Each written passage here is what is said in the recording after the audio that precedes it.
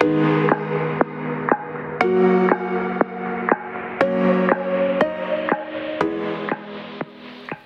could easily claim that attention is the most sought-after commodity of our time.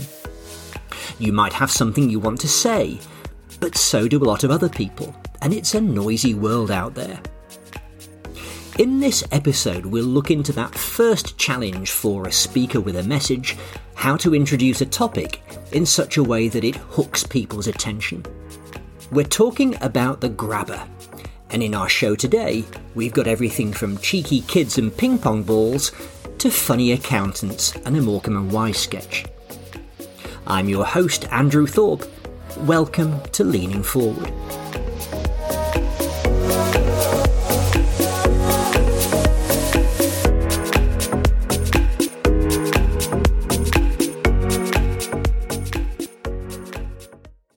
A few years ago, I found myself at a networking event in Manchester, seated in an audience of maybe 80 people, waiting for the guest presenter to begin his talk. He was a communication skills expert from the Dale Carnegie organisation, and he began with an unusual revelation. He said, "Good morning, everybody.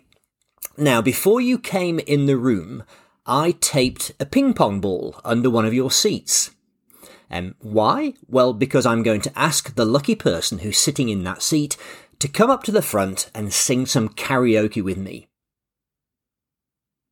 Now, the look on people's faces was a sight to behold. It was a mixture of surprise, alarm and dread, and we didn't know, of course, whether to reach under our chairs or just hope for the best. "Don't worry," said the speaker, "I'm only joking. I just wanted to make you feel what it's like to be outside your comfort zone." And he certainly succeeded there. It was a very effective grabber opening, and in sharp contrast, I have to say, with the usual, "Hi, my name's Jeff, I'm a skills trainer, and today I'm going to talk to you about X, Y, and Z." Now, we're going to look at this technique in more detail today, and explore how you might grab people's attention in a way that strengthens your message and maintains your dignity and your professionalism. And the way you start really does matter. It's a bit like that cliche about first impressions. There's a principle in presenting called primacy and recency. Primacy being the thing that we experience first as an audience, and recency the last or the most recent thing. And there's always a sense of expectation and maybe hope at the start of a presentation when you're in the audience. So you've got a very attentive audience in those moments between, when you're introduced and your opening line. It's your big chance to make an impression and create that leaning forward response. This sounds like it might be interesting and maybe a bit different. And sadly, that traditional, "Hi, my name is Jeff" opening produces more of a, "Oh, here we go again" reaction, and a switch of attention to the smartphone. As the presenter settles into the meat of their talk, the core content, the bulk of what they prepared in advance, and audience members may dip in and out. Their attention level will veer between mildly interested and maybe even disengaged, until suddenly they perk up. And why? Well, because the speaker uses the line, "and in conclusion," and they think, it's nearly finished. And that's why you've also got a chance to impress at the end. That's the recency principle, but that's for another episode. What you do at the end of a talk. So let's come back to the opening grabber. And remember that feeling I mentioned before, this sounds like it might be interesting, and maybe different feeling. That's really what you're aiming for as a speaker, but different circumstances require different approaches. So you have to take certain factors into account. Such as how confident and skilled you are at this. If you're quaking in your boots at the prospect of saying a line that you could never hear yourself saying, then that's problematic. Also, who your audience is. Are they school kids? Are they your peers? Or are they scary, time-pressed senior executives and leaders. And the type of situation or occasion will dictate as well. Is it a 60-second elevator pitch? Is it a TED Talk? A client presentation, or maybe a eulogy? So there is no single answer here. It depends. But there is always a way to open that gets the reaction that you're looking for. And here are a few examples. So you could open with a story. And this works well when you've got some time to work with, like in a TED Talk, and the creative freedom to fill that time in whatever way you wish. And one of my favourite examples was a speaker who preceded me at a marketing conference a few years ago. It was in Bucharest in Romania. And he kind of started like this. He said, the other week, my 7-year-old son came up to me and he said, "Dad, we've got to bring your dad to school day coming up, and we've got to tell everybody what our dads do for a job. What is it you actually do at work?" And I puffed my chest out and I said very proudly, "Well, I'm a brand strategist, son." And he looked at me very disappointedly and he said, "Well, I think we've probably got enough dads coming along. Thanks." And when the guy delivered this line, he got a lovely reaction from the audience. They all giggled. And then he went on to say, and it got me thinking, what is it that I actually do for a living? And it made me realise that all I really do is I help organisations tell their story better. And that was his opening. And I think it worked really well because it showed a degree of humility. It's nice when you accept the fact that sometimes your child has taught you a lesson. I think it also created a nice reaction. They warmed to the speaker because of this self-deprecating story. But it also was a lovely segue into what he wanted to talk about, and his insights around the concept of marketing in the social media age, for example, which I think was his theme on the day. And when it was my turn to speak next, all I could think about was how good his opening was compared to what I got prepared. Another technique I've seen used at the beginning is to say the same thing in two different ways, and then to ask the audience which they prefer. But you've got to make sure that the two versions are sufficiently different, and of course that they will readily choose the right version for the point that you want to make. If they choose the wrong one, then maybe you need to recalibrate your opening a little bit. And a Norwegian psychologist and climate campaigner called Per Epson Stoknes did this in his TED Talk from 2017. I think it was in New York City. And he described the impact that we're having on our planet in two very different ways. And firstly, with lots of scientific terminology and data that sounded pretty dry. And then secondly, in some alarming doomsday scenario language that produced an audible gasp from the audience. Crazy heat waves that will cook us under a blazing sun. And many of you will be presenting data as well. You might be in that sort of first category of, well, I do rely on scientific terminology and data. But if you're presenting data, you can still start a presentation and maybe help the audience to interpret the data you're presenting in such a way that is more engaging and more, shall we say, storyfied. And one of the things you can do if you are having to present some numbers is just to put 3 numbers up on the opening slide. Let's say 27, 12,894, 349, and just put them there on the screen and then just let them sit there for a moment.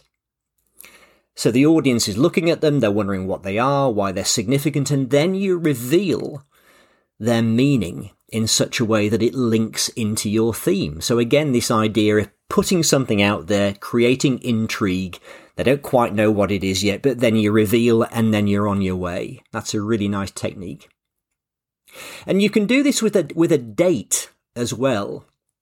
I remember I used 1955 as a date once on an opening slide.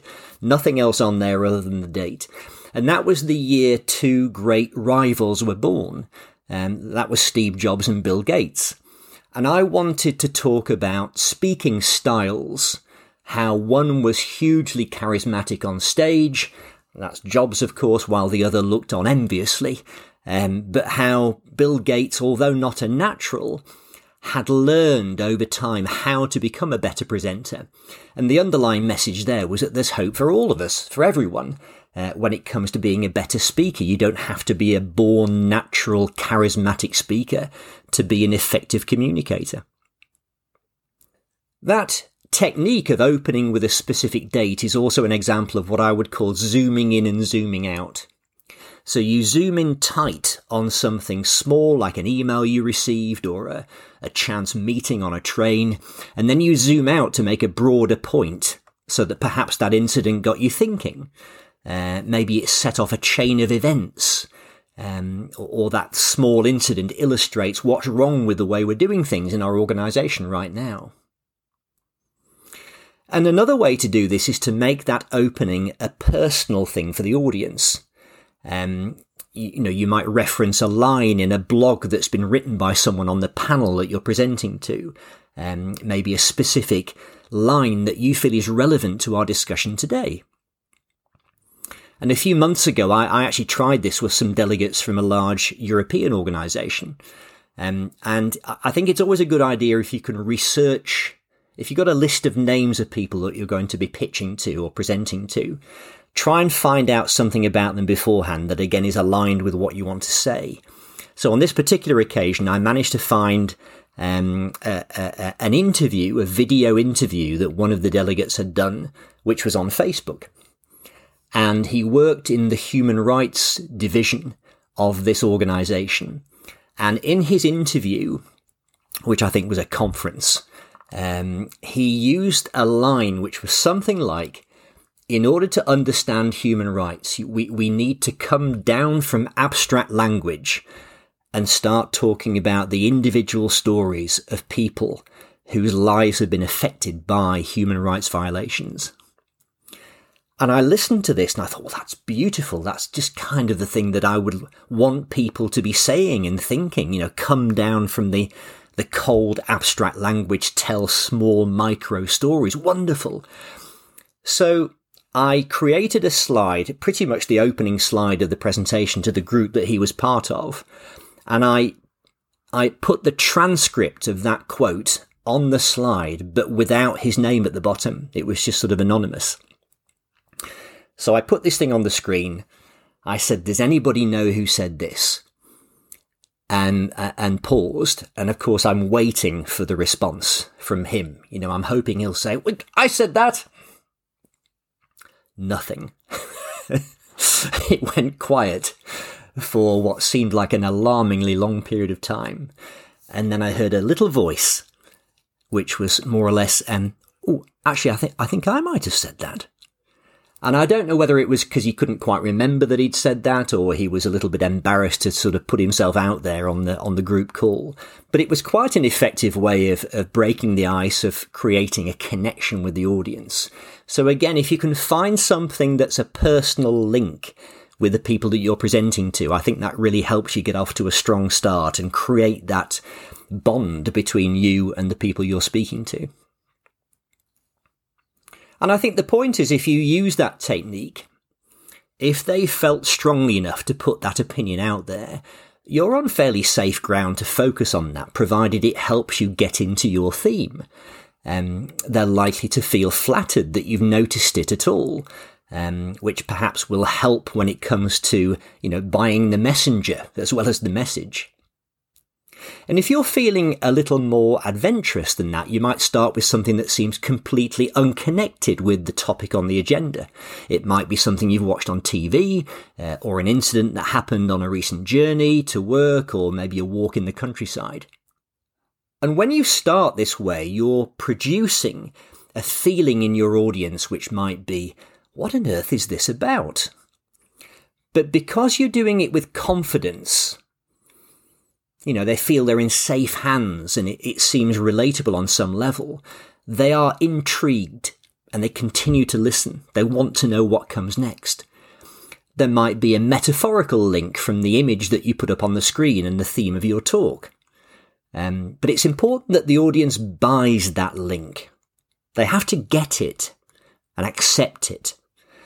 And you mustn't stay too long in metaphor land before you reveal the connection with the topic of the day.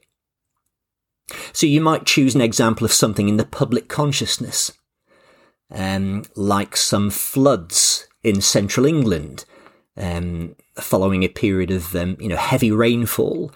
And we get this quite often in the UK, particularly in parts of central England like Herefordshire. And I remember taking a picture about 3 years ago of a recreation park in that county that was under about 3 feet of water. And there was a directional signpost, I think they call them a finger post, sticking out of the water. So what could that mean metaphorically? Well, it might mean that in a crisis, you're going to be focused on short-term decision-making, understandably. But as a leader, you still have to give your employees a broader sense of direction. You have to remind them that the waters will subside and that we still have a mission and a vision to fulfill. These are just a few of the ways that you can open what I would call a PPP, which is a pre-prepared presentation. It's easier to do things like audience participation when you're in a shared physical space, pre-COVID of course, or to refer to something in the room or an incident before the talk that you're just about to give. And hopefully we'll get back to those days soon enough. But many of these techniques can also be used in a virtual setting. And the key, though, is to choose the right one for the audience and for the occasion. And that comes from experience. And you might want to take some advice on this. It's also a matter of what you can confidently deliver when the moment arrives. And that comes with practice.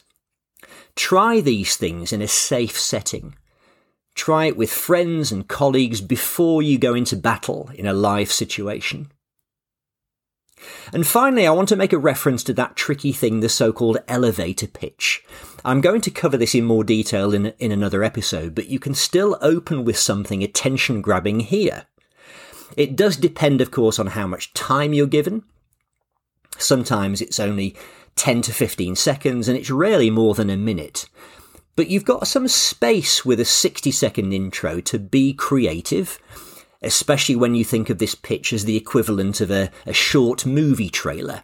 It's the teaser to entice people to want to know more. So in that sense, you can leave a lot out, as long as what you include is sufficiently intriguing. And one simple tip is to focus on the need for what you do, the pain, if you like. For example, for an accountancy firm, you might say, if you ask a group of business owners what they enjoy most about their work, they'll probably say, this or that and the other. But one response you never get is, I really love doing cash flow projections, or I really look forward to my talks with HMRC. They didn't go into business for that kind of thing, but we did. So that opening takes about 20 seconds, which leaves you plenty of time to position yourself as accountants who love that kind of work and take those nasty jobs away from the people, the business owners that you serve, leaving them to focus on the things that add most value in their business, the things they signed up for in the first place. Like making sales. So try to highlight a pain which people can easily recognise, but explain it in an unusual way or tell us something insightful about it. If you're selling personal fitness training, for example, talk about why joining a gym doesn't always produce results. Maybe it's a lack of accountability. You've got no one to report to. It's easy not to go. Or perhaps a variation on a famous Morecambe and Wise sketch. I'm doing all the right exercises, but not necessarily in the right way. As I say, we'll cover this in more detail another time, but there's always a way to introduce a topic and to make an impact in a short space of time, whether that's a webinar, a speech, or an elevator pitch. It just takes a bit of creativity and courage. But if you can get off to a good start and get a nice reaction, you will feel better as you ease into your, well, let's call it your main course. So that's all for now from Leaning Forward. Thank you so much for tuning in, and I look forward to sharing more ideas with you in our next episode.